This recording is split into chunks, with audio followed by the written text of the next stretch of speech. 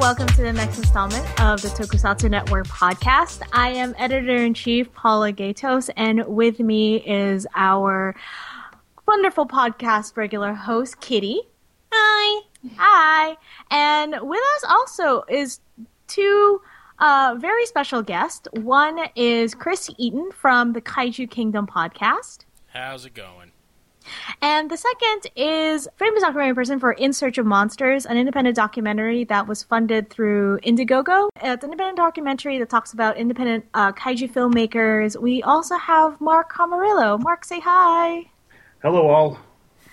So we have these two special guests in addition to our wonderful Kitty and myself. We're doing a huge summer podcast, summer convention podcast recap. I myself went to Anime Expo and Comic-Con this year. They were back-to-back weekends, which basically meant I had 3 days of sleep or less than before I headed off to another major con. Kitty was at Anime Expo with me. Mm-hmm. And Chris from Kaiju Kingdom was also at San Diego Comic-Con. Oh, I was at AX too. You were? Yeah. Oh, I didn't know that. I took the high road and I only did 1 day. Otherwise, I was going to die, much like you. I'm sorry. How is that a high road? Because I only did 1 day, so I got a weekend of rest before Comic-Con. I didn't get any of that. Yeah, I that went does Friday. Not sound like a moral high road to me. That sounds like a lack. It sounds like a severe lack of dedication. Boom, mic dropped. Normally, I'm rocking the 4 days at Anime Expo, but this year it was literally you had 72 hours between that and Comic-Con, and Comic-Con is literally a week dedication. So, and I had I got a day job in between that. So, so. And then Mark is reporting to us about G-Fest, Godzilla Fest in Chicago, and which is the same weekend as Comic-Con. So for the 2 months of July has been one major con season. I hope it doesn't happen again. It's exhausting. I'll be perfectly honest. I think everybody I talked to at Comic-Con that was also at Anime Expo had the same sentiment of who thought this was a great idea. Probably. But let's recap the beginning of July. So Kitty and I and Chris went to Anime Expo. Yes. Kitty, you went all 4 days, right? I did, and it was my first time going to a convention, still in the noob seat. Ooh. Yeah. Yeah, Kitty is actually our resident Tokusatsu noob, and which is why I love having her on the podcast. Yes. Because you see the progression of, like, I don't understand what this is, to, oh my god, this isn't the real Toku Power Rangers. I'm really, really bad about that. Like, I knew I was probably going to get there, just due to my, like, Harry Potter book to movie, like, snobbery. The same thing has taken over with Toku. Yeah, so it's really fun seeing it from the completely new perspective. And we get the new perspective for you at AX. So how was your first con, period, in addition to it being the largest anime convention in North America? It was overwhelming. I definitely did not get to do all of the stuff that I wanted to do. There were a lot of, like, panels and things that I wanted to go to, which just ended up being, no, but I have friends who it's their first day at Anime Expo because I've been going to all 4 days and they didn't. And so, inevitably, I spent the entire con pretty much in the exhibit hall and trolling Artist's Alley, and I spent way too much money on art. What did you find? Did you have a really good time, like, looking at all the art stuff? Because I remember walking through Artist Alley with you. Yes. And I was just like, I am so jaded. I just want to find my one specific artist who I know is going to be here. I just want one specific art piece who I know is probably going to be here. I was really jaded. I know you were. It was so funny because I was like, eyes sparkly. But Paula, look, it's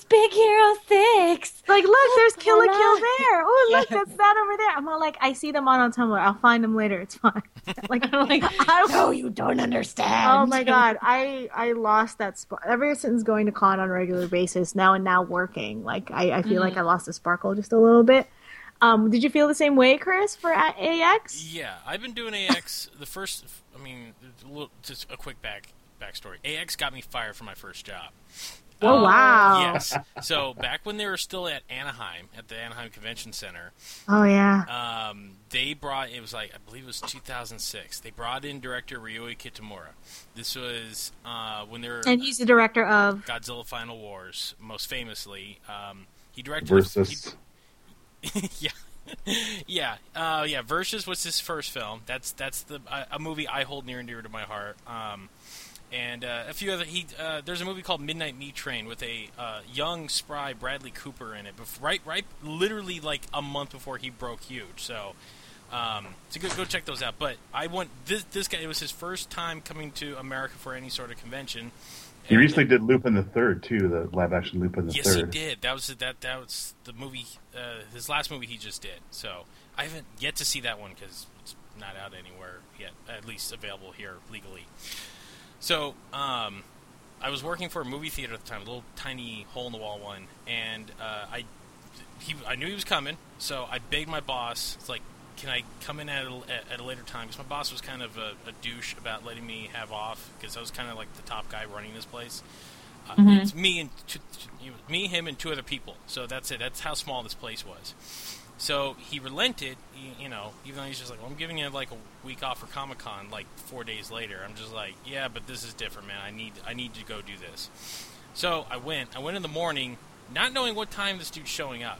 Turns out he's showing up at like 5:15, an hour after I'm supposed to be, clocked in for work. So I decide not to call in. I decide to, kind of, call. I kind of bullshit BS a bit of kind of like I had like a minor car accident. So that way I can hop in line, be the second guy to meet Kitamura.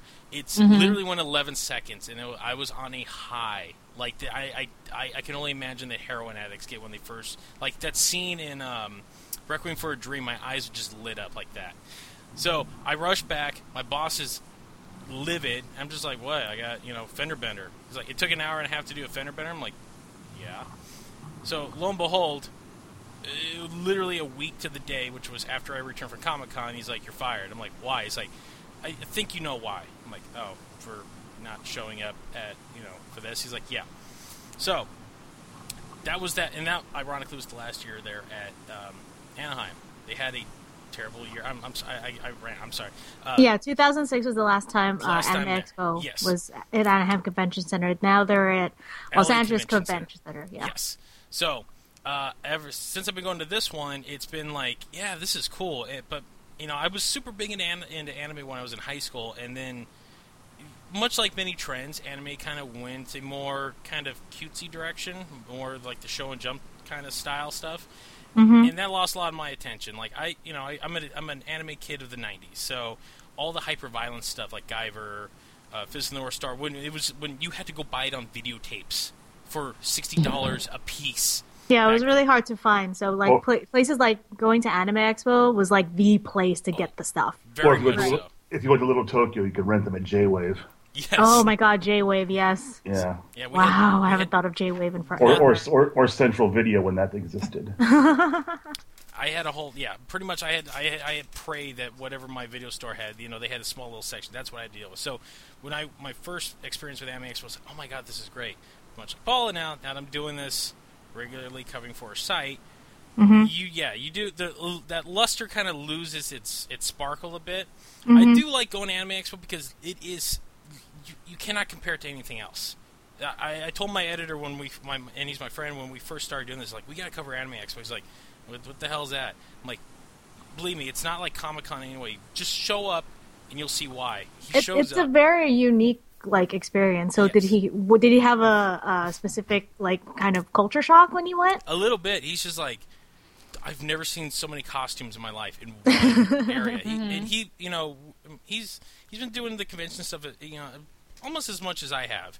Right. But he had never seen a convention run the way it has. Like, they let you, like, the thing about Anime Expo is they let you hang out afterwards. Most conventions are like, get the hell out of here. Second those doors close, it's like, we don't want you on our properties. AX is all about, it's like, stay till, like, 1 o'clock in the morning, take all the pictures you want, just chill out. Yeah. So, right. What I find really interesting about I remember my first experience with Anime Expo. My first AX was 2004, and I've been going technically since 2004. I missed a couple of years here and there. I actually went to the one in Long Beach, too, which was awful. Yeah. Which was awful. 2.5-hour line to get in. Yeah, and the places were so separate. But what I was going to say was that AX has a way of just like, they let you hang out as long as you want. They won't necessarily kick you out. I mean, after a while they do, like just for safety's sake, and LA is not exactly the safest town in the middle of the night. But the thing about AX is that you really get, it was the first time I could stay up all night and kind of like have that find my tribe experience where anybody, you could just bump into someone and suddenly make friends with them. Did you have the same feeling, Kitty? You know, I don't know that I did, but I feel like that was because I hung out with so many people who I already knew, which is actually kind of surprising. Like, for me, it was very much one of those, oh, I don't have to go out to see all my friends. They're going to the same place where I am. This is awesome. Well, you and I went to and I didn't see you, Chris. So if I totally missed you, I'm so sorry. No, there's a million. There were so many people there. So many people. It was like a Hong Kong subway, pretty much. It's like so crammed. So Kitty and I went to the Tokusatsu fan cosplay meetup. And namely, it's just for cosplayers, but it's technically just a Tokusatsu fan meetup. Right. Like, if you know cosplayers, you definitely are just going to be there at the Toku gathering. So it was like, the cosplay meetup was like right at the outside stairs, outside the exhibit hall, and everybody everyone was there, and like for every cosplay, Tokusatsu-inspired cosplay was there, and then at one point we were like, okay, all the Sentai people get together, all the writers get together, now Sentai and writers face each other and pretend you're going to fight. And things like that. There was, unfortunately, no kaiju-inspired Toku. Shocking. Like, cosplay. I mean, like, I don't know if I wish we would find, like, we found a couple of Metal Heroes. There was some Shriver cosplayer. I'm even surprised by that. Yeah. I forgot. If he ever listens to this podcast, he's going to be sad I forgot what his name was off the top of my head. But there was one Space Sheriff wore the brown leather jacket, gloves, things like that. It was really great. Was awesome. He was great. And so we were taking photos, everyone's and I kind of stayed Kitty, myself, and Michael Nixon, who's also another podcast host on Tokunet, left pretty early just because we're kind of like, by that time, it was like on a Saturday, we were done. And we just left pretty early without really sitting around and mingle, which we should have, because we found out that 2 people had like kind of Spider-Man Kamen Rider inspired cosplay that looks like if Spider-Man was an actual Kamen Rider. He had like the scarf and henshin belt and everything. Turned out to be Yoshi Sudaso, who is the Power Ranger Dino Charge Blue Ranger. Really? Yeah. Wow. He's actually a pretty well-known cosplayer, and it was one of those things where like, whoa, that Spider-Man really knows how to like pose, and it turns out to be Yoshi. Yep. So by the time we left, he took off his mask and like started taking pictures of everyone, and everyone texted me immediately like, why aren't you here? And I'm all like, damn it!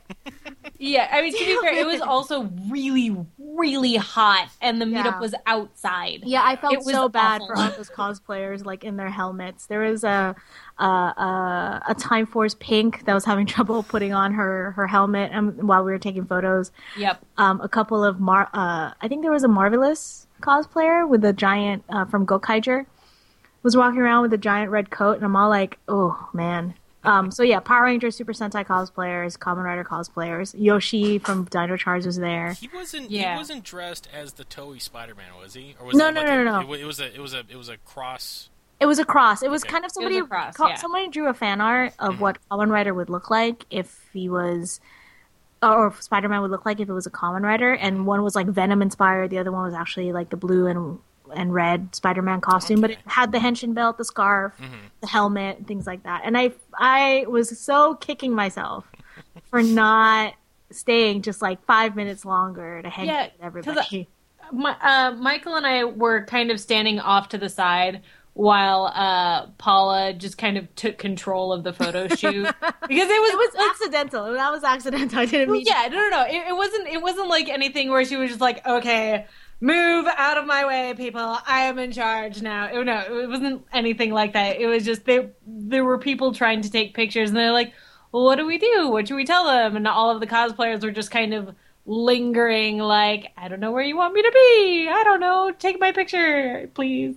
And so Paula just kind of came in and started directing. Okay, let's be honest. I kind of got a little like frustrated. It's like, who's running the cause? And nobody knew. Nobody knew running the thing. So I was like, no one was running it. So I used my editor-in-chief voice and just went, okay, Sentai people this way, Kamen Rider people this way. Yes. Okay. Everyone move back, move forward. In 3, 2, 1, pictures. So you took charge. She definitely did. It was fantastic. I did not mean to. I honestly did not mean to. No, there was it's fine. order. It's fine. There needed to be order. Absolutely. Too much chaos. One of the things that how it was like, so Michael and I were standing off to the side, and I heard someone say Yoshi's name, and that Yoshi was there, and I was like, oh, I was telling Michael, I was like, oh, I think he's here. And he's like, nah. And so... Well, it's Michael's fault we left early. Yes, actually, it's Michael's fault. Damn you, Nixon. But, I mean, I didn't believe it either necessarily because I'd seen him earlier that day in the Spider-Man outfit, which, by the way, I love how much that guy loves that he's playing a Power Ranger. Yeah. He was talking with some other cosplayers or someone taking his picture about being in Power Rangers. He's like, I just love it so much. And it was so funny. Well, for me, what I didn't mind so much is because I knew, and we'll get to this later, because the Power Rangers Dino Charge cast had a panel at Comic-Con, and they also had what's called the Power Rangers Lounge, just for press only and for Power Rangers super fans, if you're in that meetup. So I'll talk about that in a second, because Yoshi is really just like, he is definitely a Toku fan, and he cannot be more excited to play a blue Power Ranger. But I do wanted to talk about Tokunet was really, really, really fortunate, and this was and I want to be able to tell this story because you guys need to know my plight. On Friday, the only one Tokusatsu specific person we wanted to interview, or at least get a hold of and see, was Sho Aikawa, who in anime is mostly known for writing Full Metal Alchemist. He has a current anime that's coming out called Concrete Revolution without the N, which I still find kind of odd. And he is directly involved with a streaming site called Daisuki, which is kind of like a competitor to Crunchyroll, but Daisuki is more specific because they have very close relationship with anime studios and distributors and things like that. And so they kind of offer another streaming site in the same idea as Crunchyroll. But so basically, Sho Aikawa is the head writer, was known for being the head writer for Kamen Rider Blade. He was the head writer in initial episodes of Kamen Rider A Decade. He's written Kamen Rider Wizard. He's done Bokenger, Geki Ranger, Go Onger, and like one episode of A Metal Heroes. I can't remember off the top of my head.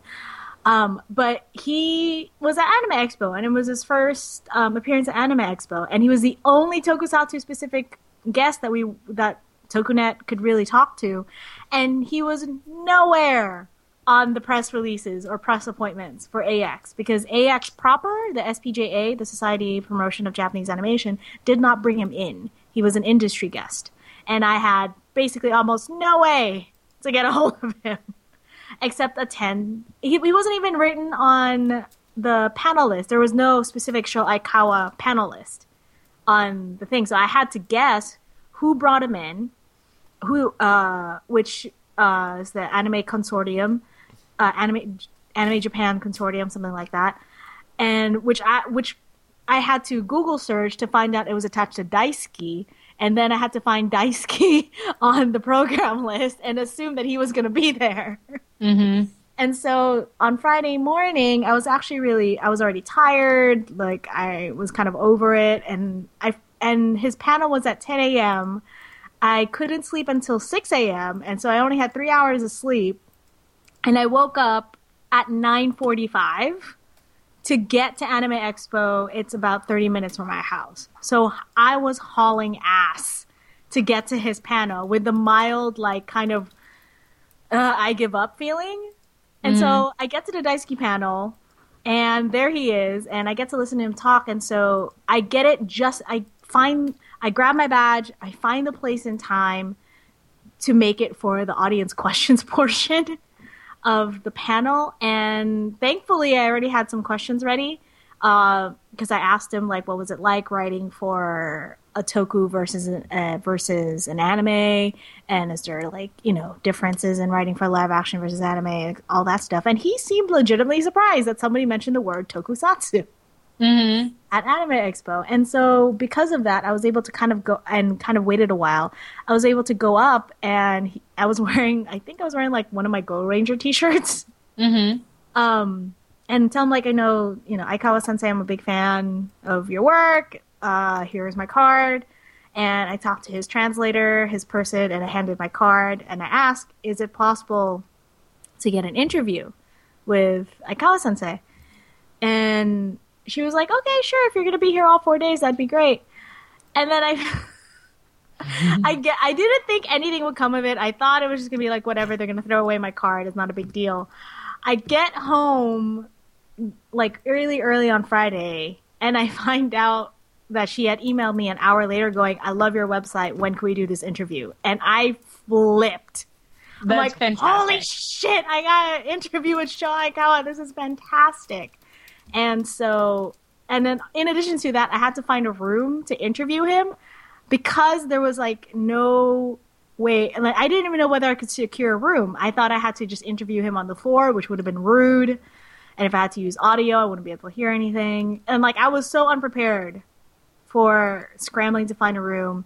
But everyone, the press people at AX, I don't know if they get any slack, but if they do, they don't deserve it because they work really, really hard. They were able to find me an empty room to kind of set things up. I was able to run down to the exhibit hall, tell his assistant or his handler where the room was, and we had a really great sit-down interview with him, and it was all super, super thanks to, one, that I wasn't lazy and just said F it and skipped the panel altogether because I was running late and I was a jaded person. And two, the kindness of his handler and the publicist and Daisuke. And then three, the kindness of the SPJA press people, because without their help, there was no way I could have gotten that interview. And now the interview is up on Tokunet, and I found out his recent favorite movie was Pitch Perfect. That's fantastic. Are you so serious? I asked him, like, well, what keeps you inspired? And he's like, well, I watch a lot of movies, and, like, I watch about 100 movies a year. And I'm all like, well, what's your recent favorite movie? It's like, well, Mad Max Fury Road and Pitch Perfect. I'm like, I love you. You're fantastic. That's amazing. And so that was my AX running around experience. Getting that interview was, like, the most gratifying moment of my press life. I'm all like, I was so unprepared. Which is not, which is pretty bad to say as editor-in-chief of the wonderful Tokunet. I'm more prepared than usual, but this was really surprising to me. Just because it wasn't listed at all at AX. Like, there was no way. I had no idea how to get hold of him. Well, no, sorry go ahead. For jumping on. Yes. But that's the beautiful thing about conventions, is that, especially if you're kind of what we do when we're covering as press, it's like, yeah, you have a stern idea of, who you're going to try to hit up. A lot of times you don't get who you really want to, to talk to. But then there are those times when it's just like, by happenstance, you're just at the right place at the right time, and you get something you didn't completely expect at all. And those are the ones that usually stand out the best. Right. Yeah. Getting that Sho Aikawa interview was possibly one of the most memorable moments of my life. And it was really great because I talked to his handler a bit more. She's like, well, I have other people that you would like to talk to if they're ever here in LA. Let me know. And I'm all like, oh my God, yes. Please, yes. You're amazing. I love you. You're fantastic. You make friends with the handlers, buddy up with the yeah. agents. Yeah, those stern lessons I have learned from my esteemed partner, Jessica Sang. That I'm just like, she's pulled miracles. I'm like, how are you doing this? She's like, I made friends with all their handlers. I'm like, oh. Yeah, it's another thing. Is just definitely make friends with everybody you can, whether or not.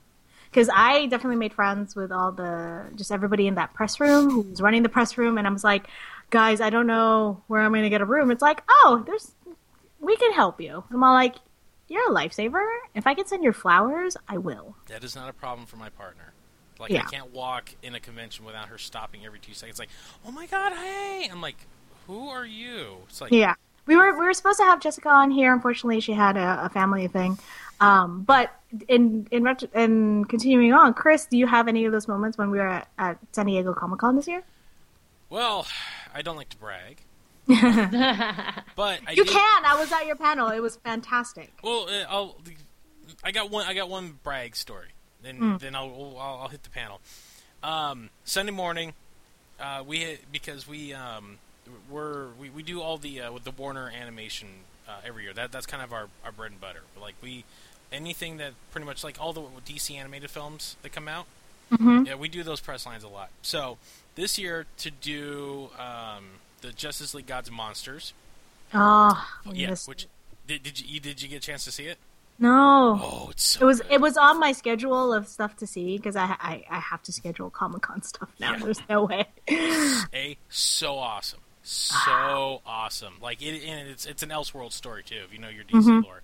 But the room erupted because every year at Comic-Con, that's when they put out the, hey, here's what's coming in 2016. So when they're like, okay, we're doing this and this, and then Bruce Timm, who is the matriarch of the DC animated universe, was there. He paused for a second. Mind you, the room's about half full because a lot of people got up and left after the movie was over, so they missed out on this. So he's just like, yeah, I'll be back next year because I'll be bringing the Killing Joke. The room exploded. Oh my God! Yeah, so they're animating Killing Joke. They're doing a Killing Joke animated movie. It's going to premiere at Comic-Con next year. Whoa! Yeah, I heard about that. Yeah, everyone pretty much there was a. If there, there was not a dry pant in the room, in that room of nerds. Yes. Oh. So, so everyone erupted, and he's just like, I can't say anything else right now. You have to wait till later. So in order to do that, we have to do some of their other stuff. So which means we got to do a lot of the kiddie stuff, which means the Lego stuff. I don't watch any of the Lego stuff. My partner does because he has children and he likes Legos. Mm-hmm. So we had to. So they blocked it up with another one, this Batman Unlimited thing, this really kiddie thing. So I'm like, it's 9 a.m. They're doing this thing, and it's Sunday. So Saturday night's the party night for Comic-Con, the last party night. So we're dragging butt to this thing at we're out of our room at 7:30, dragging butt in here. I'm just like, all right, there's a couple of notable voice actors, I believe Nolan North and a couple other guys were there. John DiMaggio was there, so wow. He's awesome to talk to. Super nice guy. I would think so, yeah. Not as awesome as this gentleman. If you're a child of the 90s like myself, you watched a show called Boy Meets World. Mm-hmm. And you love Boy Meets World. You love Boy Meets World possibly for one reason, his brother Eric, Will Friedle. I got to talk to Will Friedle for like 20 minutes. That's amazing. That's awesome. I was like on cloud nine. This is one of the guys when we first started. It's like, here's a list of people we would love to talk to. Will Friedle's like at the top because my buddy and I are huge Batman Beyond fans. Mm-hmm. I love Kim Possible. Mm-hmm. And not only that, but we were both massive fans of the anime Thundercats show that was on briefly for 2 minutes on Cartoon Network. Oh man, nice. That was a blip in the radar. Oh yeah, which I found out he wrote most of those episodes too. Oh really? Yes. That's Will Friedle wrote Thundercats? He wrote most of Thundercats. He wrote a good. He said he wrote a good chunk of that show because I brought up. I'm like, yeah, everyone knows you as this and this, and I'm like, I had oh, and I love you in Thundercats. He's like, oh wow, thanks man. That show's near and dear to my heart because I wrote half the stuff. I'm like, what? And then his handler's like, all right, we got to go. I'm like, wait, no, come back. I need to know more. Wait. So Thundercats or a Thundercats some anime revamp. The Cartoon Network revamp they did in akin to what they did with He-Man back in 2002. It was done by Studio IG. Okay. But it was an American production though. Okay. So, American writers, Japanese studio. Okay. So, and Will Fried's probably 4 years old when the original one came out. Yes, very much so. Yeah. But he was. I'm sorry. Oh, sorry. I just, for me, like, I love Thundercats, and I had not heard of this revamp. Well, so I needed to clarify what was happening. It was seriously now. like 2 minutes, like in Cartoon Network, and it didn't kind of like catch on the same way. It didn't catch on. Cartoon Network pretty much screwed it. Much like they did, there was another show literally on the same time called Symbionic Titan. It was a Genndy Tartakovsky series. The guy made Samurai Jack. It was very much giant robot. Yeah. You were telling me about that one, I remember. Yes. So they were literally on within like a week of each other. Cartoon Network buried them. They were meant to be primetime shows aimed at an older audience. They put them on. Both were on a Friday night at one point, and then they stopped. Their seasons halfway, and then dumped them to like Sunday at like 8 a.m. And then pushed them under the rug. So that's so shitty. Yeah, it was at the time because I'm sorry not to get too off track, but it kind of comes around. Paul Dini tells a story of his show called something Prep. It was like Tower Prep, and it was a live action show that it was on literally at the same time. And Cartoon Network did the same thing; they axed it. And when he found out what it was like apparently Cartoon Network was like, not enough boys are watching this, and the toys aren't. There's no toys, so we can't. It was a girls' toys kind of thing. It was literally that, and that was the same thing that happened with Thundercats. Thundercats, the toys weren't moving, and Symbionic Titan had no toys whatsoever.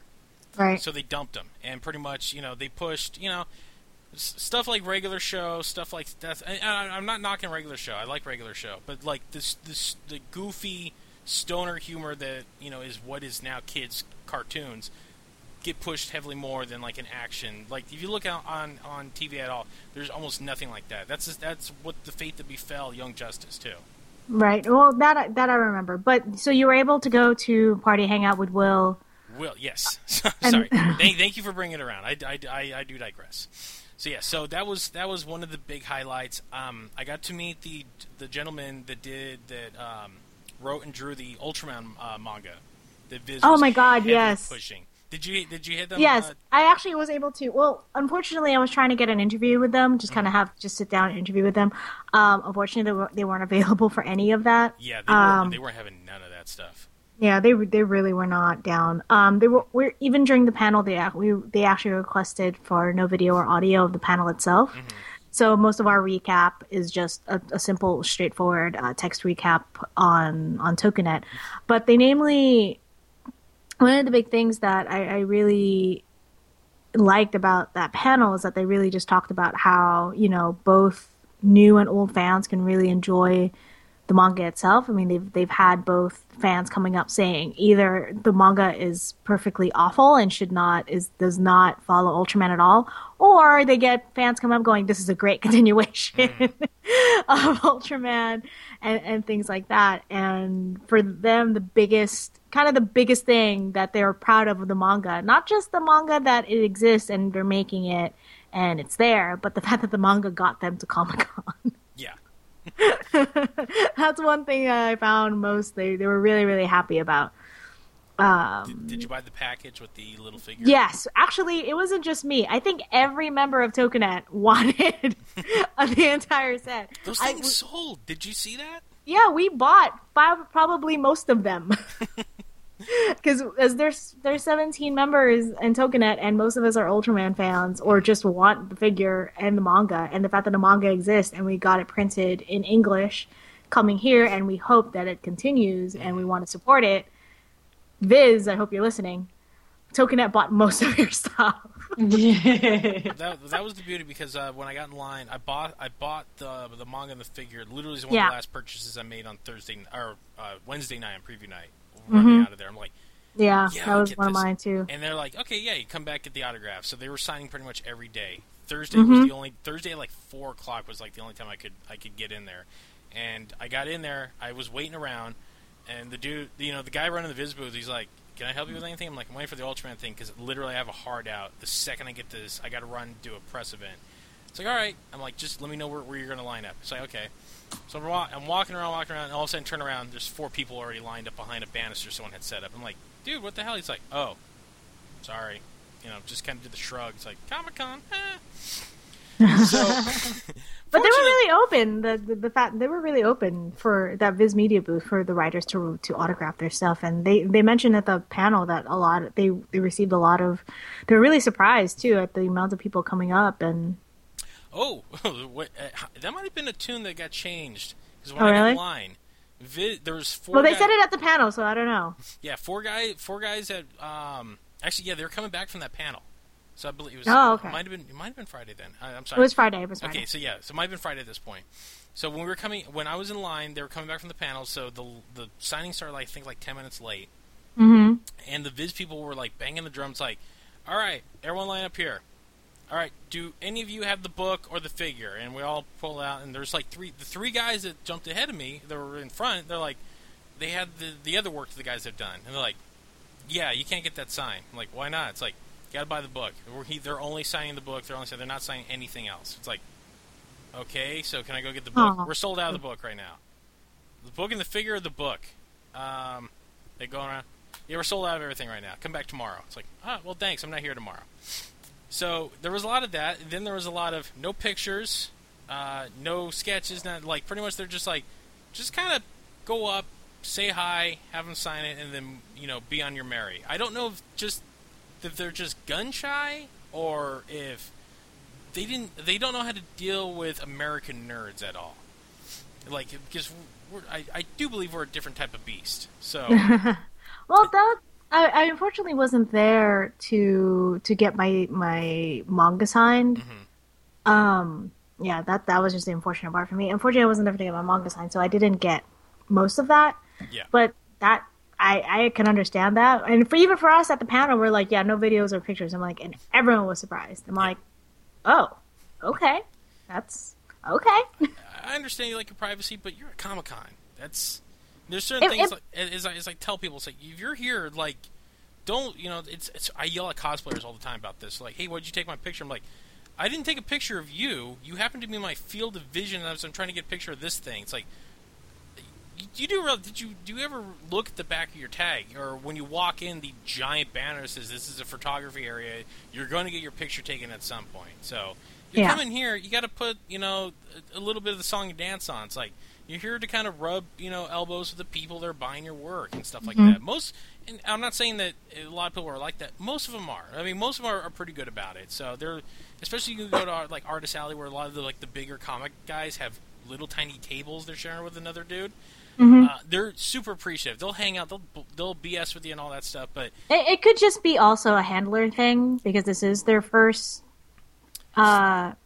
So one thing that I've also heard from people who cosplay is that sometimes if say that they're not ready for a shoot or they're trying to fix something on their outfit, things like that, they can feel very vulnerable and no, but I'm not looking my best. Why'd you take that picture right now? Don't take that picture right now. It doesn't represent me as a cosplayer. And so to a certain extent, I can kind of understand the, wait, no, but why'd you do that? Mentality. I've gotten a lot where it's just I'm not even taking a picture of you, man. You're just...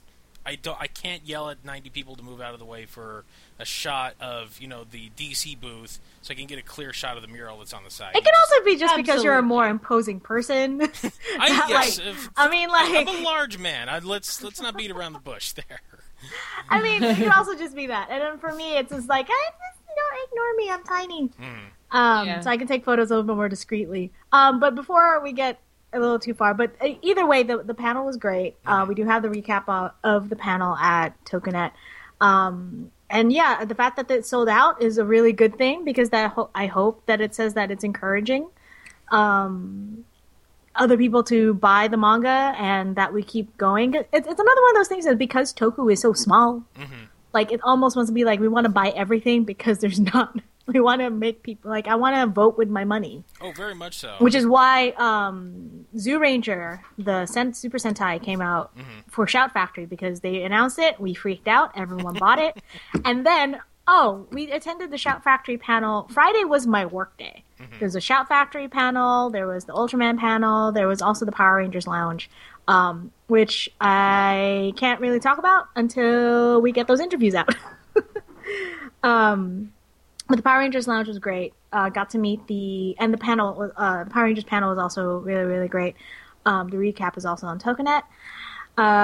And basically, Judd Lin or Chip Lin the executive producer of Power Rangers. Dino Charge was there, made a surprise appearance at the panel. They showed off the new costumes for Power Rangers Supercharge. They showed off like the new trailer for all the new Rangers that's going to come up. And if you watch Kyoryuger, it's basically all the Kyoryuger colors. So violet, cyan, gray, and silver is going to show up. We don't know who they are yet, but they will show up next season. We got an official date going to be August 29th at 12 p.m. Eastern on Nickelodeon. So Power Rangers officially coming back. The official trailer is already out, but it's looking really, really awesome. And a lot of the questions came to Yoshi and Brennan, who played Blue and Red. Yoshi, as I said earlier, really talks about like just being a fan, and he's a Toku fan.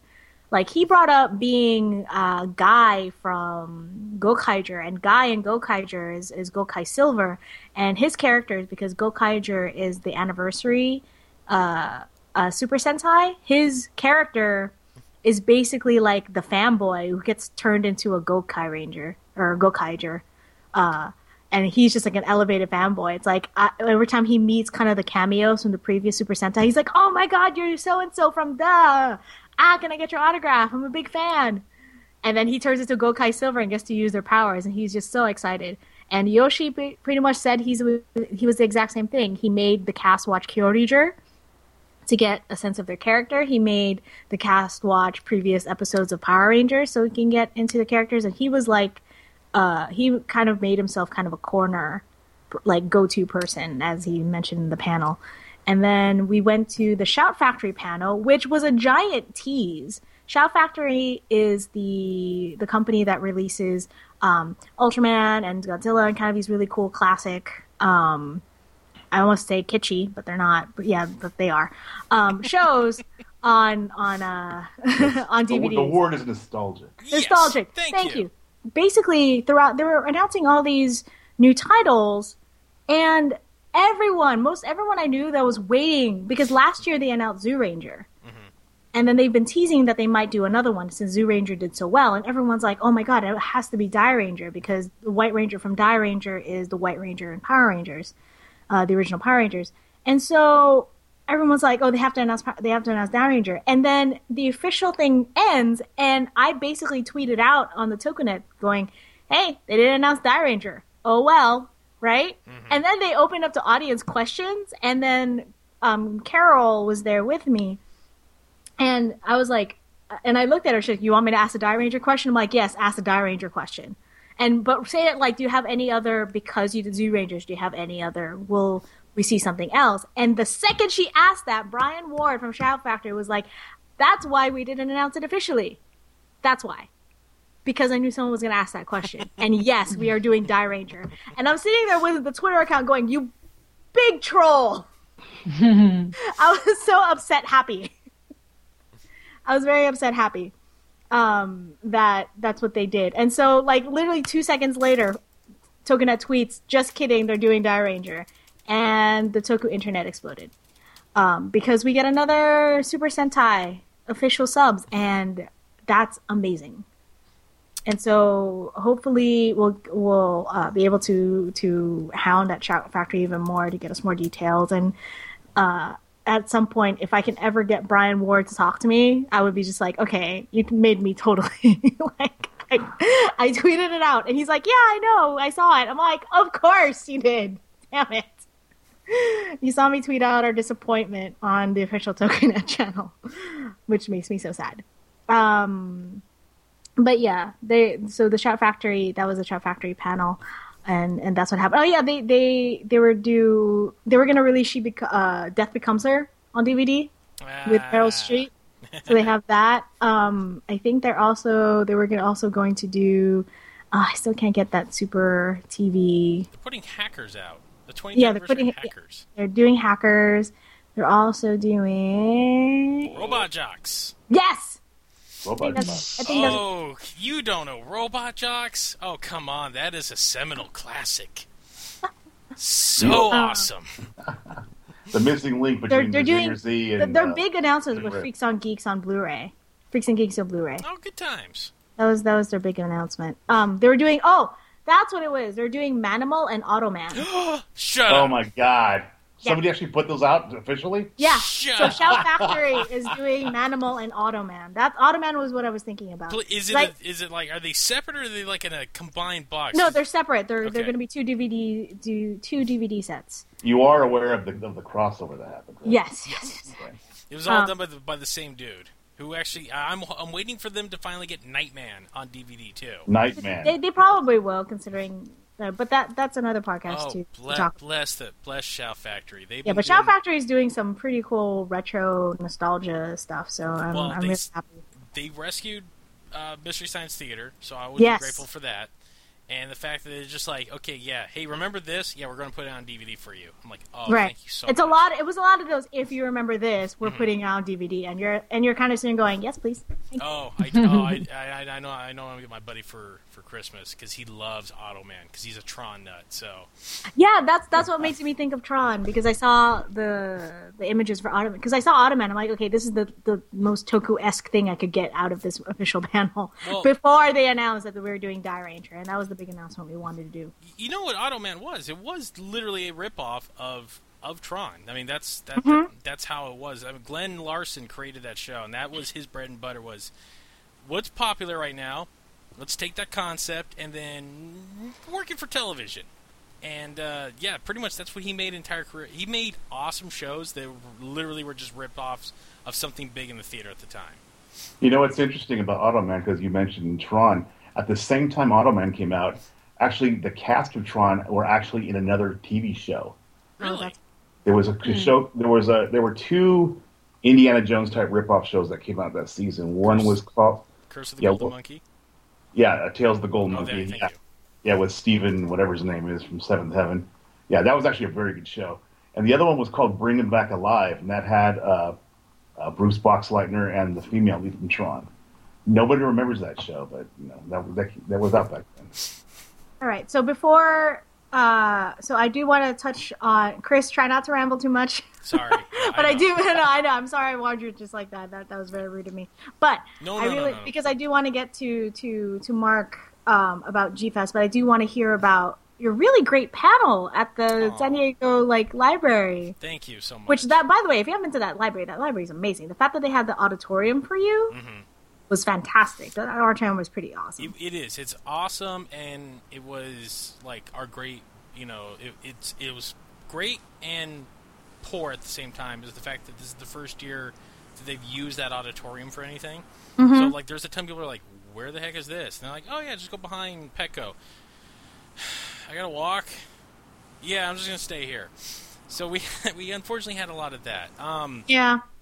But the people who did show up, because believe me, when I walked in there, I walked in like a half hour early so that way I could prep everything, because Jessica was doing 900 other press things. So we walk in there, and there's like 9 people in this thing for a panel that's going, and I'm like, oh my god, okay, so we're just going to do this to an empty room, because we had Chris Mowry and Cullen Bunn on our panel. So Chris Mowry is the... He's the writer of the IDW Godzilla Rulers of Earth that just wrapped up.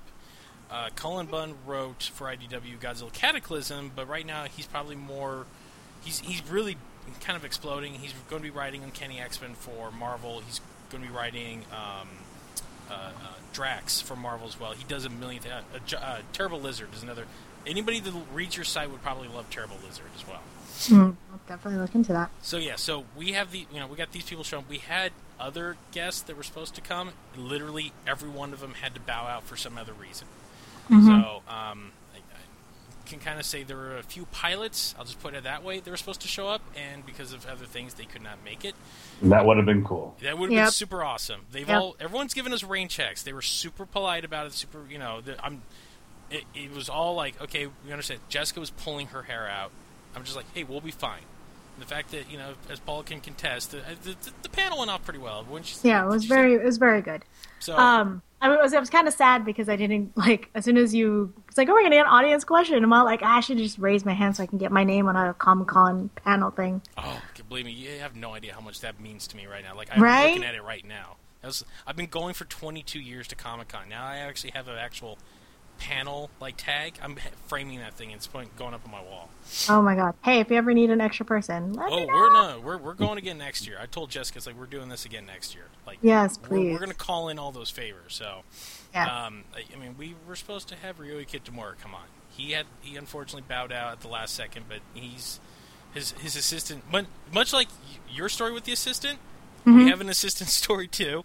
His assistant showed up. He said, oh, my God, your panel was wonderful. I'm like, oh, thank you so much. He's like, he introduced himself, and I'm just like, I tried not to geek out too much. I'm just like, look, I'm a big fan of your employer's work. So he's like, you know what? Hey, I'm going to go back, tell him, like, you guys are, he was, in his politest way, he's like, okay, now I know you guys are on the ball, and you're not just weird, creepy, nerdy stalkers.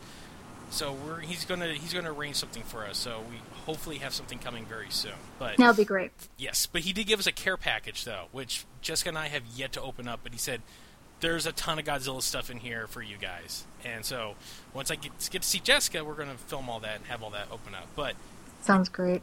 It went off as well as it could. We brought up this gentleman by the name of, I believe his name was Kevin Ma. Yeah, he was the most nervous person I've ever seen ever have to sit up on a stage. Wait. Kevin Ma? Yes, that was. He was basically at the panel. Jessica and Chris had a quiz question, and then their next guest on the panel itself was a member from the audience who got that question correct. I know a guy named Kevin Ma. Is he tall? Skinny, Asian? Nope. He's tall, not skinny. No, but yes, Asian. He's a bit on. He's a heavy set, shy person. Okay, different Kevin then. He knows his Ultraman very well.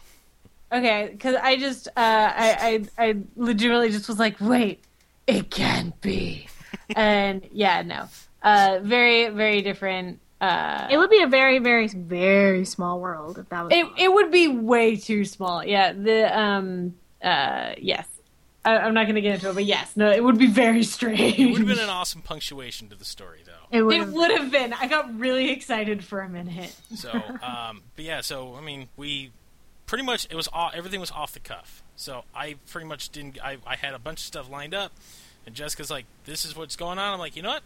We're just going to sit here, and we're going to BS, and we're just going to have a fun time.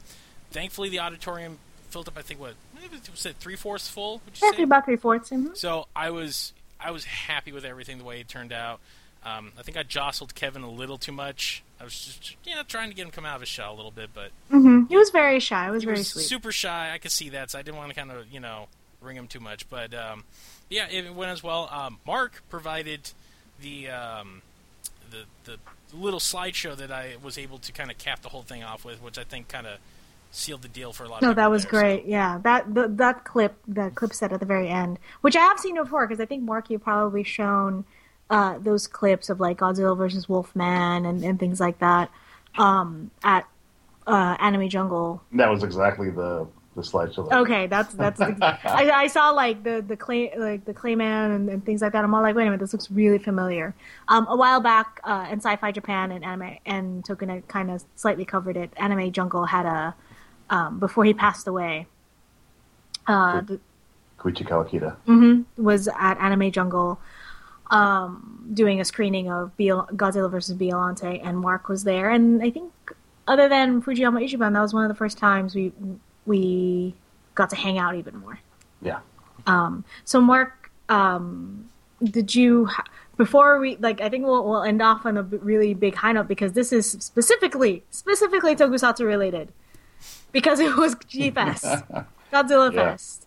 I'm definitely, for those who just wanted to hear about Godzilla Fest, we should time stamp this for sure, but tell us, how was your Godzilla Fest experience? Great, and it seems lately the more I go, even though this year was the first time in a couple of years that I had not personally brought a guest from Japan, it was still very busy, and there were a lot of things that I missed.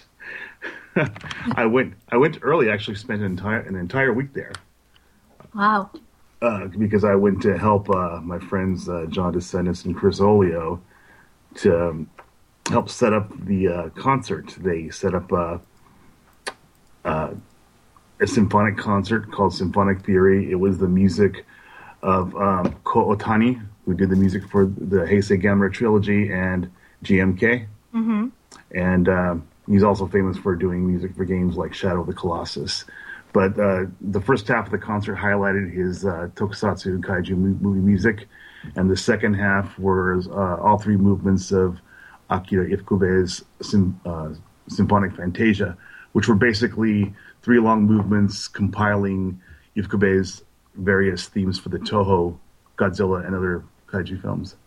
So it was a great concert. It was very successful. So you usually go to G-Fest, and were you doing it namely just promoting your documentary, and then you were bringing guests? Well, I mean, I've been attending since its inception in 1995. Oh, wow. Yeah. I missed a few years. Starting in 2003, I missed about almost like 9 years because I'd gone back to school and, various other things. But right. Once I had tracked down Shizuo Nakajima and the information of Wolfman vs. Godzilla, I thought, okay, well, I need to go back. And so I'd been wanting to go back, and people were asking about me. And ever since, I've been just promoting all the independent stuff. Mm-hmm. And I mean, I go every year anyway, just to hang out and see friends and everything. But right. Yeah, this year I helped my friends out with the concert, and I didn't bring any guests of my own, even though myself and Tetsu Shioda were delegated the responsibility of handling Mr. Otani, because the conductor, Ko Otani, he was flown in for the concert. He spent only 48 hours in Chicago, his very first time in the U.S. But, yeah, we spent the first half of Friday with him, because he came in Thursday evening. We had myself, John DeSantis, the composer, and Robert Scott Field, Android M11 from Godzilla vs. King Ghidorah. Oh, wow. The four of us had lunch together at the hotel restaurant, and then we talked about what was going to go on for the next 2 days. Mm-hmm. And then we went to the rehearsal, because the orchestra rehearsed almost every night that week. That he went to the final rehearsal, gave his thumbs up. He was very excited because his kaiju music has never been performed live at all, not even in Japan. Wow. Not even in Japan. So this was a big deal. Yeah. And he was thrilled. So sorry I missed it. It was wonderful. But there is going to be a CD coming out and also a DVD. It was filmed. Oh. So it should be out in a few months. So that'll be something to look forward to. Do you know who's the person distributing it, or? It's distributed through Genesis 54. Okay. And Montaro Records. But that's John DeSantis and Chris Olio's own label. So okay, we'll see if it gets that information in case any of our listeners would like to purchase it, because I'm definitely one of them. I would like to have a copy for myself. Once I get further information, I will forward the info to you to put on Tokunet. That'd be great. And so were you just there, like, were you able to attend or do anything specific? Because for me, I've never been to G-Fest, and Kitty hasn't either. And for us, the cool thing about having both you and Chris on in this sense is that you're our kaiju guys, because we don't have many of them on staff just yet.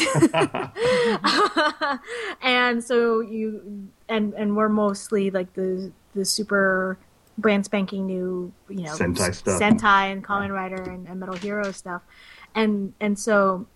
And I actually was just talking about it with some of the people at Anime Jungle, where Toku fandom is kind of split in those two categories. Like, you grew up watching in the 70s, you're really big into kaiju, or you're totally picking it up now and watching Super Sentai and Kamen Rider with the shows now. And that's one thing that I've noticed. I mean, because I've been around longer than you guys have, and back then, we watched whatever we could, and I loved all the old Sentai. Now, I'm seeing it divide into into two specific things. I mean, I'm frankly, I'm amazed at how huge it's gotten. Of course, I mean, that's all because of Power Rangers, exposing an entire generation right. to Sentai, and they're discovering all the Japanese stuff. And there are a lot of Japanese heroes. They're 90% of the stuff most people here have never seen. Mm-hmm. And and with the advent of the internet and fan subbing more and more, people are discovering a lot of this stuff. And right. And there are new productions coming out of Japan. I mean, there are more Sentai hero productions coming out of Japan as opposed to kaiju stuff. Well, you had Gao Red come in. I mean, he did a role in a few kaiju movies, which is why he got invited to G-Fest. But yeah, most of us know him as like, oh my god, like Kaneko is Nobu Kaneko is Gao Red. Yes, for us. Yeah, I was surprised able to like see him or see his panel or. I missed his panel. Unfortunately, I was going to cover it for TokuNet, but then we had to take Mr. Otani to the airport. Right. There were totally legit reason. Yeah, there were a lot of panels that I wanted to see and I missed. I did get to say hi to him. And Masaki Tezuka, the director of Mega Giras and Tokyo SOS.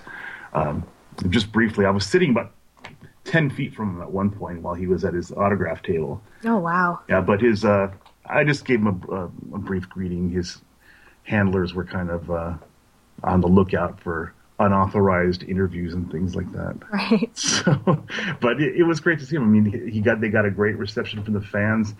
Of course, a lot of younger fans there, they knew him from Gao, and yeah, it was a great time. Besides them, what else did we have? Numerous panels. Was there a specific panel that really stuck out for you? Well, I was part of one. I don't know if you're aware of the Kaiju Cast, the podcast. Yeah, it's like the biggest kaiju themed podcast. That's by Kyle Yount out of Oregon, and I'm a pretty good friend of Kyle's, and he interviewed me. He did a live Kaiju Cast on Sunday, and cool. Yeah, and he interviewed me about independent tokusatsu films. He's been wanting to do this for about a year and a half, and it just so happens, I was going to talk about things I've been tracking down, the various films, and the documentary Kaiju Gaiden. But because I also did two presentations, I did like a mini film festival of various clips of very obscure tokusatsu out of Japan, including a new 28-minute cut of Wolfman vs. Godzilla that the director had sent me. Oh, wow. Also, the Shinpei Hayashiya, 2 nights before, he sent me a brand new trailer for his new kaiju movie that he made specifically for G-Fest. It'll be coming out next year. It is the third in his trilogy, Deep Sea Monster Raiga versus Volcano Beast Oga. And we showed that. And Shinpei-san has what else has he done? Just for he's done Deep Sea Monster Rego versus Yamato, Deep Sea Monster Raiga, the sequel, and this is the third one coming out. He's also notorious for the film Gamera 4, Truth, which was the independently produced fourth movie in the Heisei Gamera trilogy. Because the third one ended very abruptly, and Shusuke Kaneko, the director, he ended it there. Hayashiya made a fourth film, basically picking it from that exact moment and showing what happens after the final battle in part 3. Is that also going to be part of your documentary? Yes. Oh, yes. Very cool. Yeah, it's aside from Wolfman vs. Godzilla, it's probably the most notorious /fan production, and that one's even more hard to come by because the owners of Gamera, Kadokawa, who bought out Dai Film, they've been pretty litigious as far as really reeling in their productions. I mean, they're rivaling Toho at their worst because two of the directors that we've talked to, including Mr. Hayashiya, and the other being Mr. Masahiko Kato from Kato Productions. He also made a fourth Daimajin film. Kadokawa basically told them, you guys aren't allowed to show these anymore. Whereas before, it was never a problem to show them at small fan gatherings in Japan. Mm-hmm. So it kind of makes it difficult. So as a result, the only way people are going to see Gamera 4 now is probably if you go to Mr. Hayashi's house in Japan. Oh, no. I mean, there were only 10 screenings in Japan as it was. Right. And then there were 2 here that I organized when I brought him over. Right. And that's probably it. So we'll definitely have to keep in touch for more rarely seen footage of very independent. We'll at least have some footage of it in my documentaries. Oh, good. Do you know have a gauge of when that's coming out? I talked to the director a few weeks ago. I mean, it's going a lot slower than we thought. I mean, like usual. We're production. We're amateurs. It's our first time. He's telling me he's thinking about October. Okay. Like this coming October or next October? This coming October. Oh, that'll be a good birthday present for me then. Oh, wonderful. Yeah.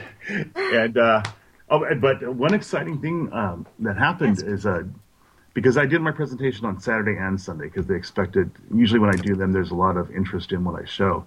And there's downstairs at the hotel, there's a film room. It's actually, they have a big screen, they have a stage, and they have seats. You can tell it's used for like big presentations. They have a built-in AV system. That's where I showed my my presentation on the independent films. In the front row, I noticed these 2 young Japanese guys, and I recognized them because I heard they were going to be there just to show their films to fans at G-Fest. One was Yasutomo Yoshida, who was part of Overload, the crew of Overload Films. They're the ones who, under the direction of Shingo Miyahata, did Zella, Monster Martial Law, which you can see that on YouTube. Great, fantastic kaiju film. And because I showed part of that at my presentation in San Francisco a few weeks ago. It's a fantastic film. They also did a film there last year when we were in Japan filming Kaiju Gaiden called Gemu, which is like a horror film with the demonic monster. And we actually debuted that at G-Fest. It was unannounced. I asked if he had it, and we showed it Sunday afternoon in the film room. So we had the American premiere of that. But his new film, the reason he was there, he was there to premiere a brand new film that Overload did.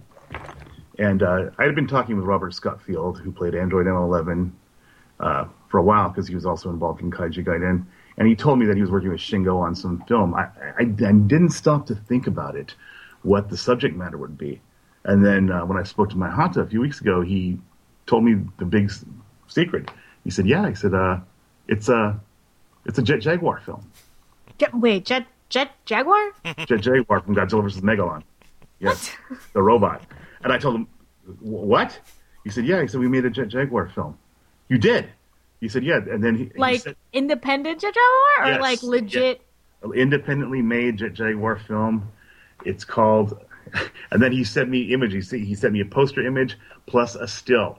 The movie is called Jet Jaguar Project M11. It's basically Jet Jaguar returns. A guy finds Jet Jaguar, rebuilds him. And at the same time, Android M11 from Godzilla vs. King Ghidorah, as played by Robert Scott Field, returns from the future to battle Jet Jaguar. So it's 2 robots fighting each other. And it is awesome. And do they have a release date for that yet? Only a trailer was shown. Okay. But people went crazy. Yeah, that I would assume so, because that sounds fantastic. It was unannounced. And Saturday morning, Robert had a very early panel with Yoshida. And they showed it, and only about 50 people were there in the room because it was so early. Right. And also it wasn't really announced what they were going to show. It's going to be a surprise. So he attended my panel, and while I was showing some films, I saw a glow in the front row, and he held up his tablet, and it said Jet Jaguar with a question mark. And I looked at him, I waved him over, I told him, "What are you asking me?" he said, "Is it okay if I show the trailer for it here?" And I told him, "You're damn right. It's great. Yeah, sure. I'd love to add it to the playlist." So yeah, right after Wolfman vs. Godzilla, I announced to everybody, we have a special unannounced treat. We're going to see the trailer for Jaguar Project M11. We had like 150 people in the room, and they went nuts. And that sounds so exciting. We showed it the next day, and also sitting next to him was Takayuki Hosunuma, another student. Yoshida, he's part of the Tokusatsu program out of Osaka University of Arts. Mm-hmm. It's basically a film program, the only one in Japan, which still taught traditional Tokusatsu techniques. Mm-hmm. And each class would make its own student film, a Tokusatsu / Kaiju / Sentai, whatever, student film. And what made the program extra special is that the instructors were people like Koichi Kawakita. Oh gosh.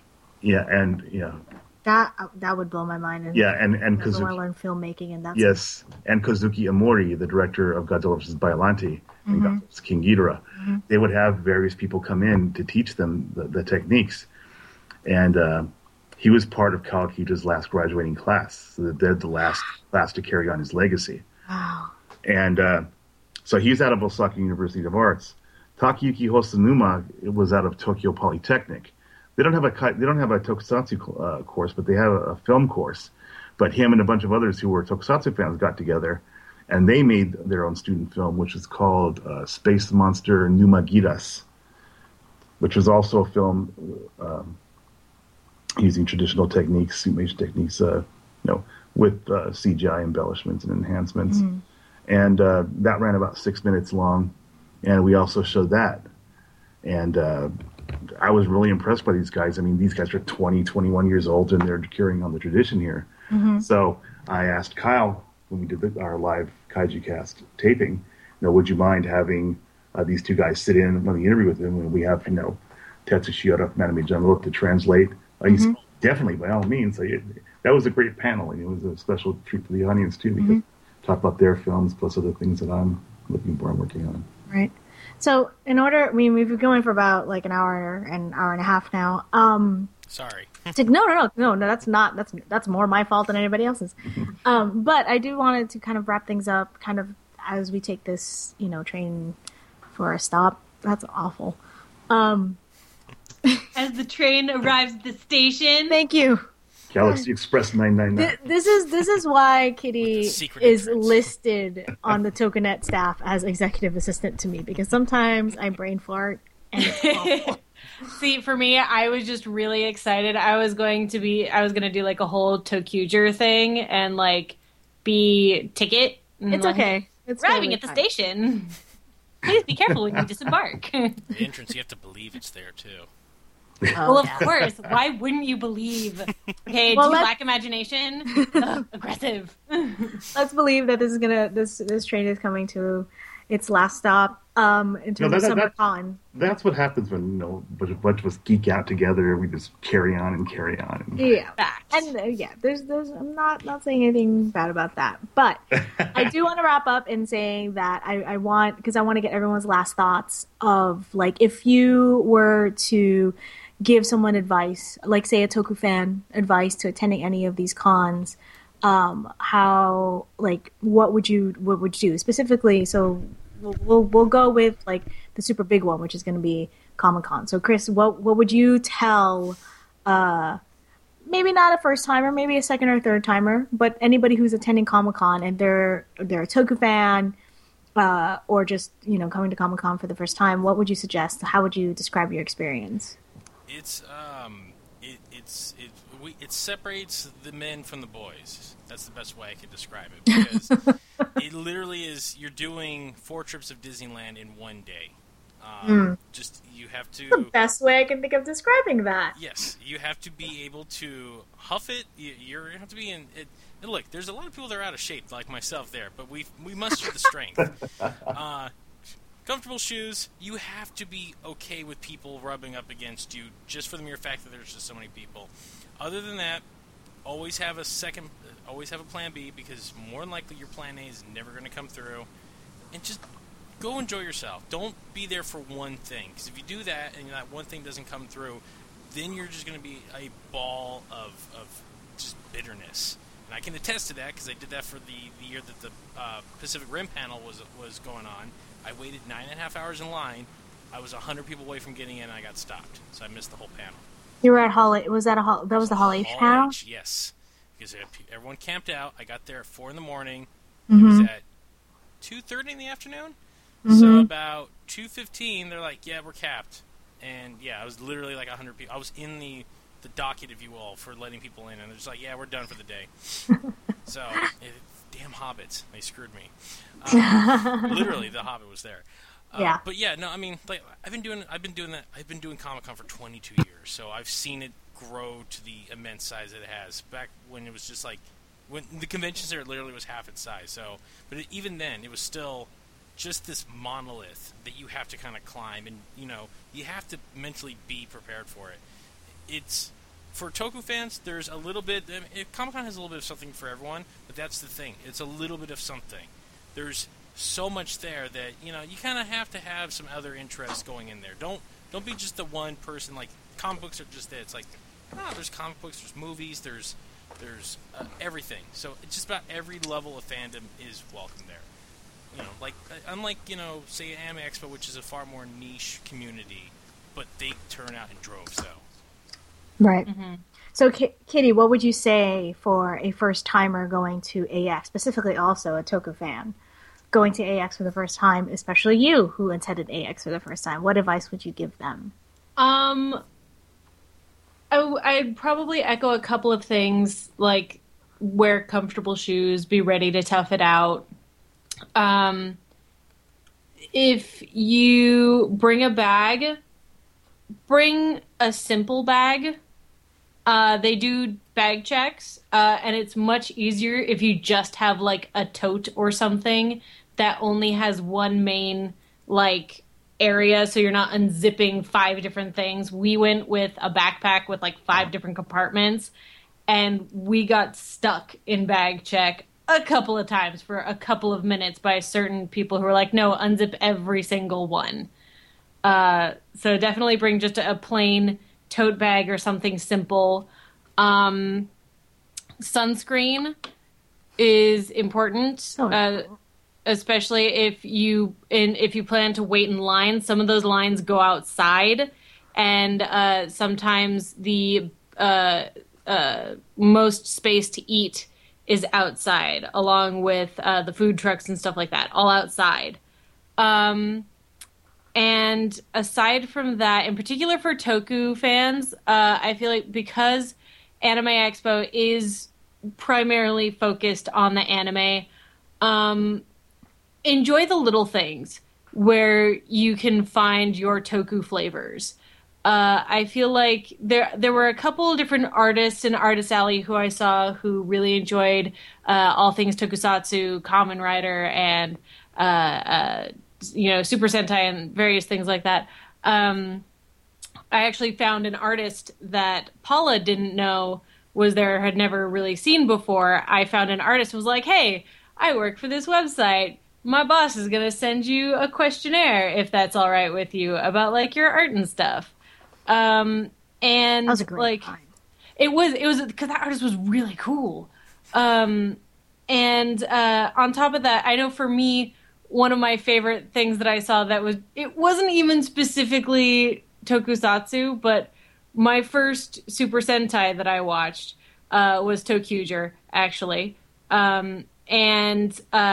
There was a stand that was selling a bunch of these kendamas, which is the toy that Hikari, ToQger 4, the green one, plays with all the time. And they had a kendama with a green ball, and I was like, oh, it's Hikari's! So, like, even if you're not seeing anything specific to your favorite fandom, I feel like there's enough small details and enough broad stuff that you can find anything fandom related if you're just kind of willing to keep your eyes open and look for like the Easter eggs kind of. So Mark, what would be your suggestion and advice for people attending G-Fest for the first time, or just in general? G-Fest is a little bit different than these big monolithic madhouses you guys are describing. I mean, this year I heard for all 3 days it capped out about 2,500 people, which is laughable by Comic-Con standards. But I would suggest, first of all, if you're going to go to G-Fest, it's held in Chicago, so of course, unless you live there, you're going to travel.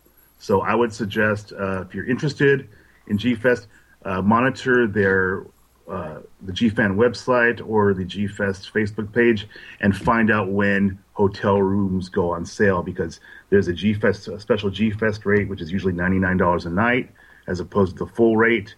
And at least, if you're even thinking about going, at least, book the rooms. I mean, your card is in charge. They're held, and I think you have until 48 hours before check-in time to cancel. So I would suggest booking your rooms in advance. Mm-hmm. That's the main thing.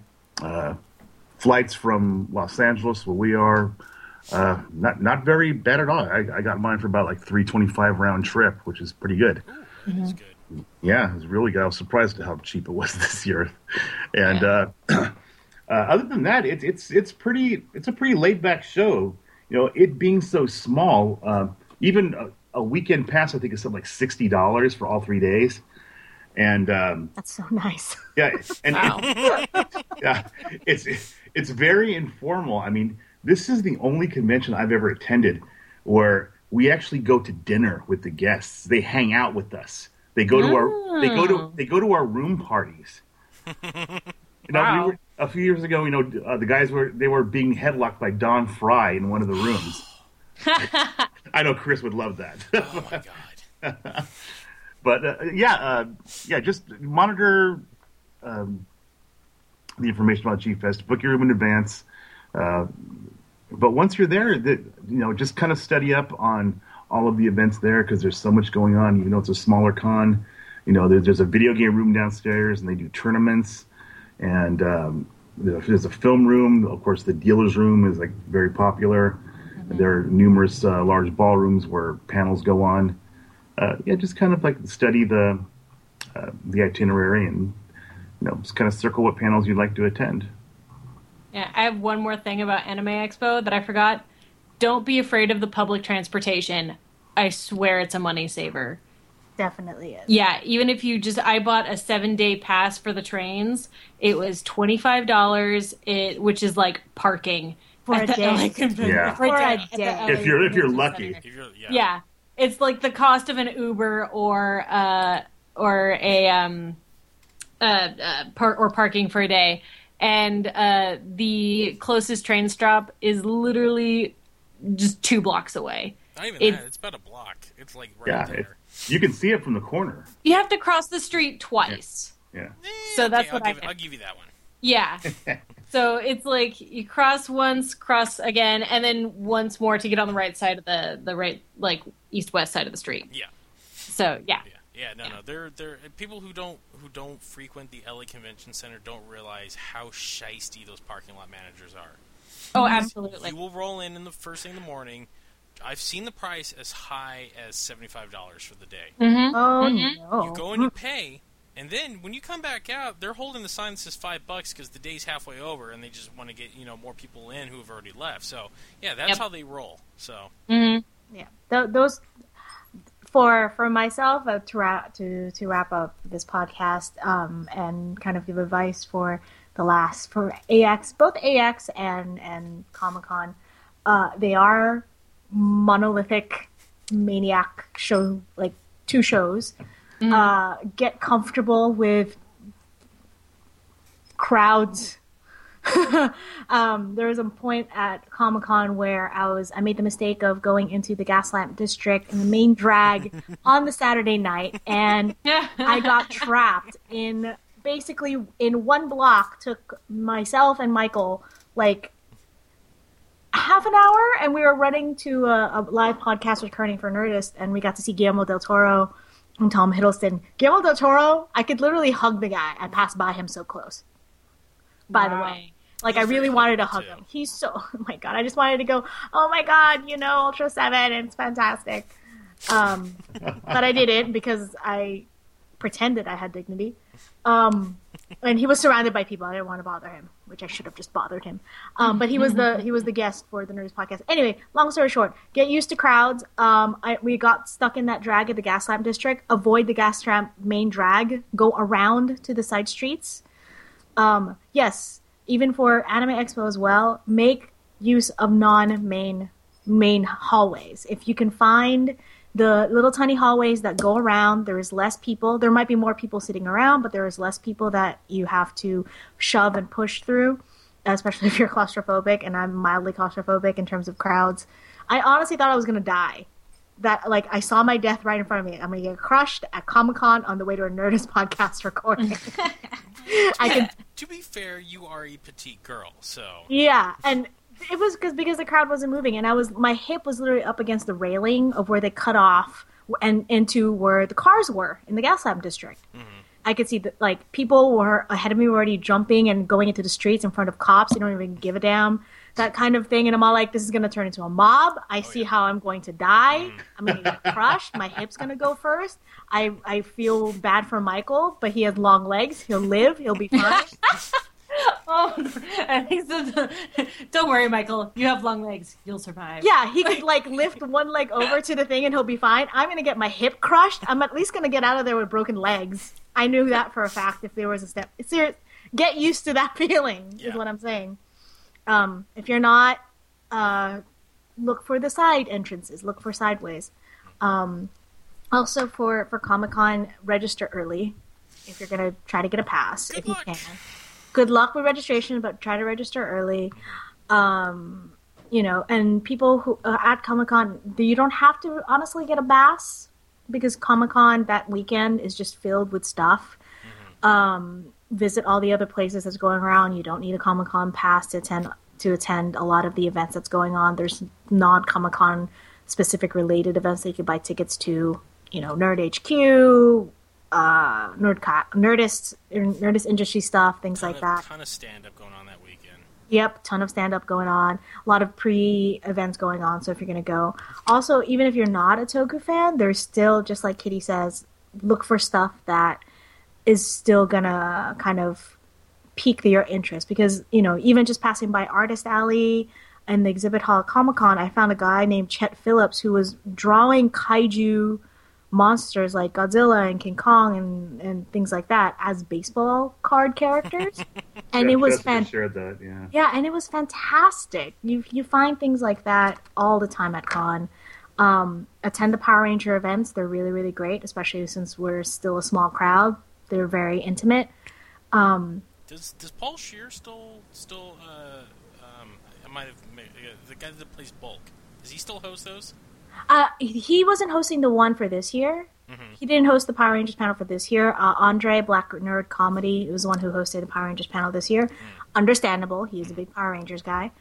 And this year's Dino Charge is really, really, really, really, like, pretty growing and popular just because it's such a good group, and Kyoryuger was such a great Sentai to begin with. Such so I'm all like, Sentai. Yeah.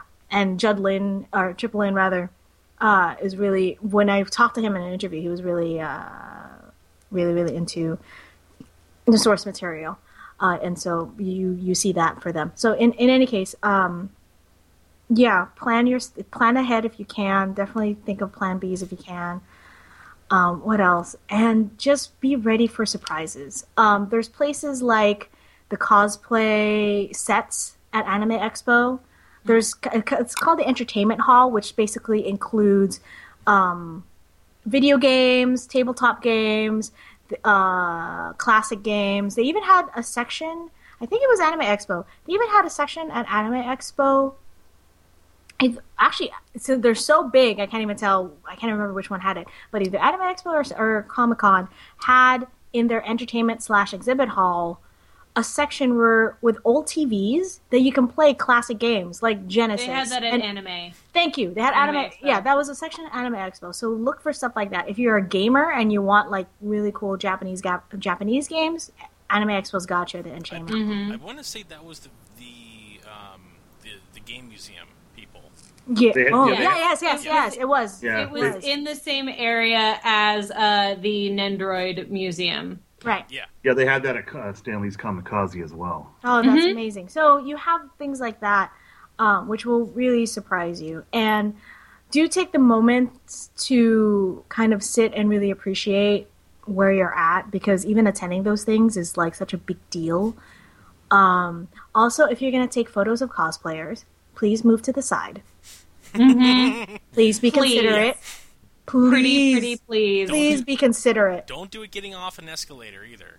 Yeah, don't do it getting off an escalator. Don't do it in front of a bathroom. Don't do it right in the middle of a giant hallway where everyone's going. Take the time to ask someone to please go to the side and try to be as considerate as possible and take your photos as fast as possible. Sadly, because other people will not be as considerate as you. Sadly, and they will stop. Sadly, it's almost turned into like a fender bender on the freeway. It's like, sit there, just pull to the side and deal with it there. Yes. If you find someone with a really awesome costume, ask them, pull them over the side, because other people will not be as considerate. Because just like fender benders, as Chris said, people will stop and stare at who the heck, one, is either holding up the thing, or two, what cosplayer just stopped the entire flow. And then they might even stop and try to take a picture too, and then it just turns into an even bigger and bigger and bigger thing. And this is when I get, visions of my death, of being stampeded. And this is when I start pushing people. Yeah.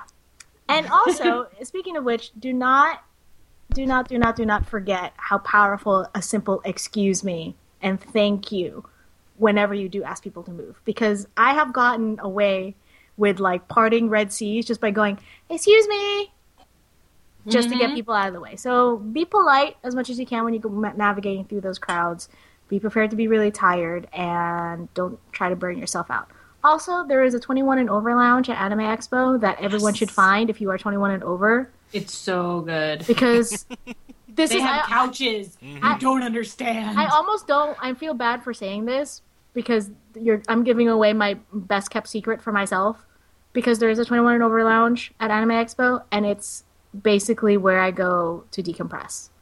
And the beauty of that is, because the irony of that is that I would say 60% of the clientele that hits Anime Expo now are under 21. Yes. Yep. Yeah.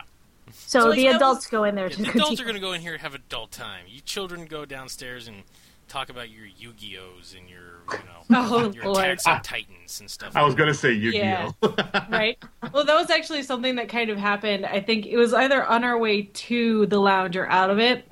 One of the students at the high school where Paula I work at was like, oh, hi. And she was like, hi, nice to see you. Okay, bye. Oh, my God. It was yeah, I used to work at a high school, and then one of the students who sees me all the time at the library just went, oh, my God, Paula. I'm all like, damn it.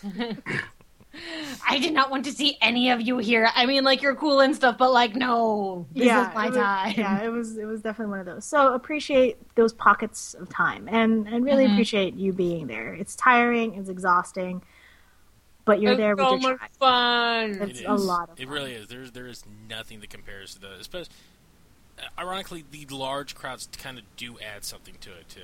You're just in this sea of humanity. You're all kind of there for the same reason, too. It's like, just like, oh, wow, it's like, hey, there can be peace in the Middle East one day. We can all just get on the same page and just like nerdy crap.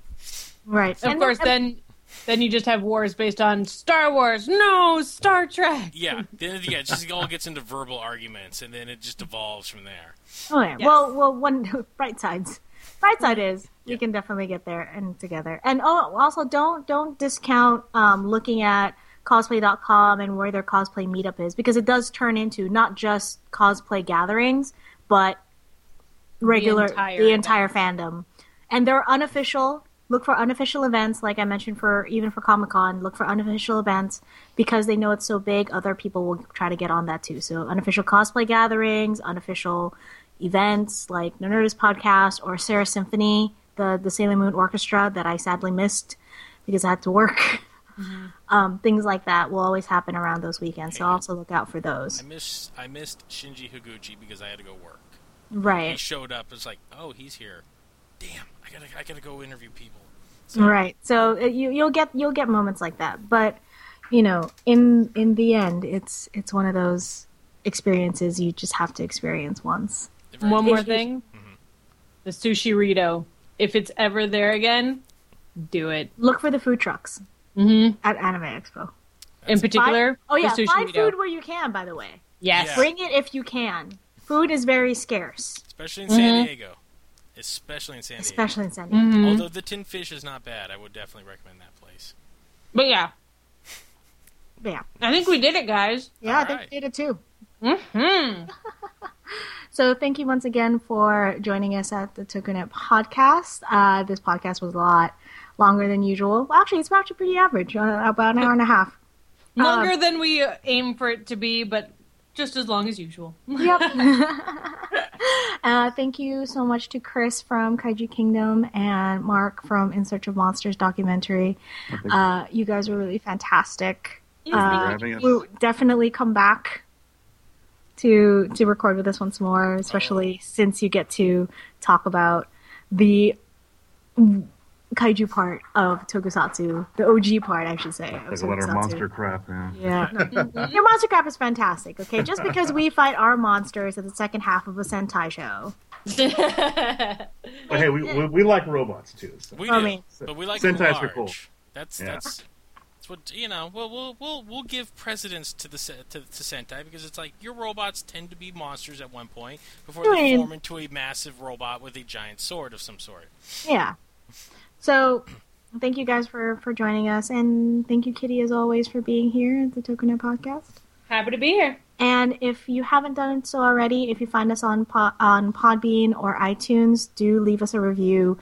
Give us some of those stars. The more you guys review, the more you guys can find us, the more visible we are for people to find.